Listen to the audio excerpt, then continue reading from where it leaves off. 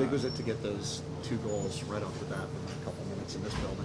Yeah, it's a hard building to play in. It's a fun one to play in. It's loud, energetic, and I think this whole trip we've got off to good starts, and it was nice to continue that. You feel things turning a little bit? 3 straight wins and 3 solid wins. Yep. What's happening?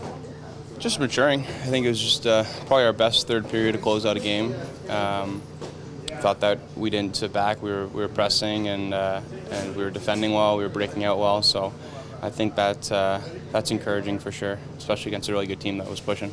You guys, sometimes you win games because the top line wins a game for you. This wasn't one of those games. It's nice.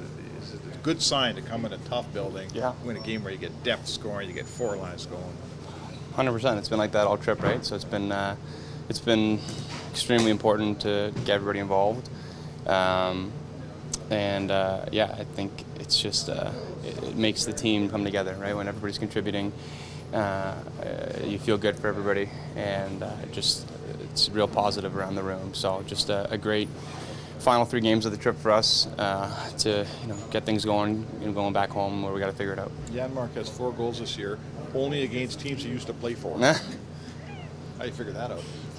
He likes playing against teams he used to play for, right? So we should keep him.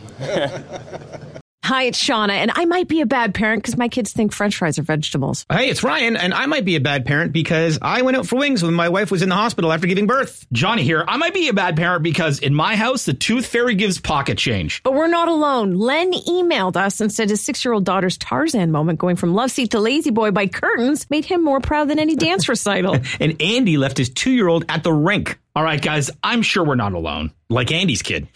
For stories and confessions like this, make sure you check out our podcast. It's called Bad Parents, and it's available wherever you get your podcasts. I left a glove at the rink.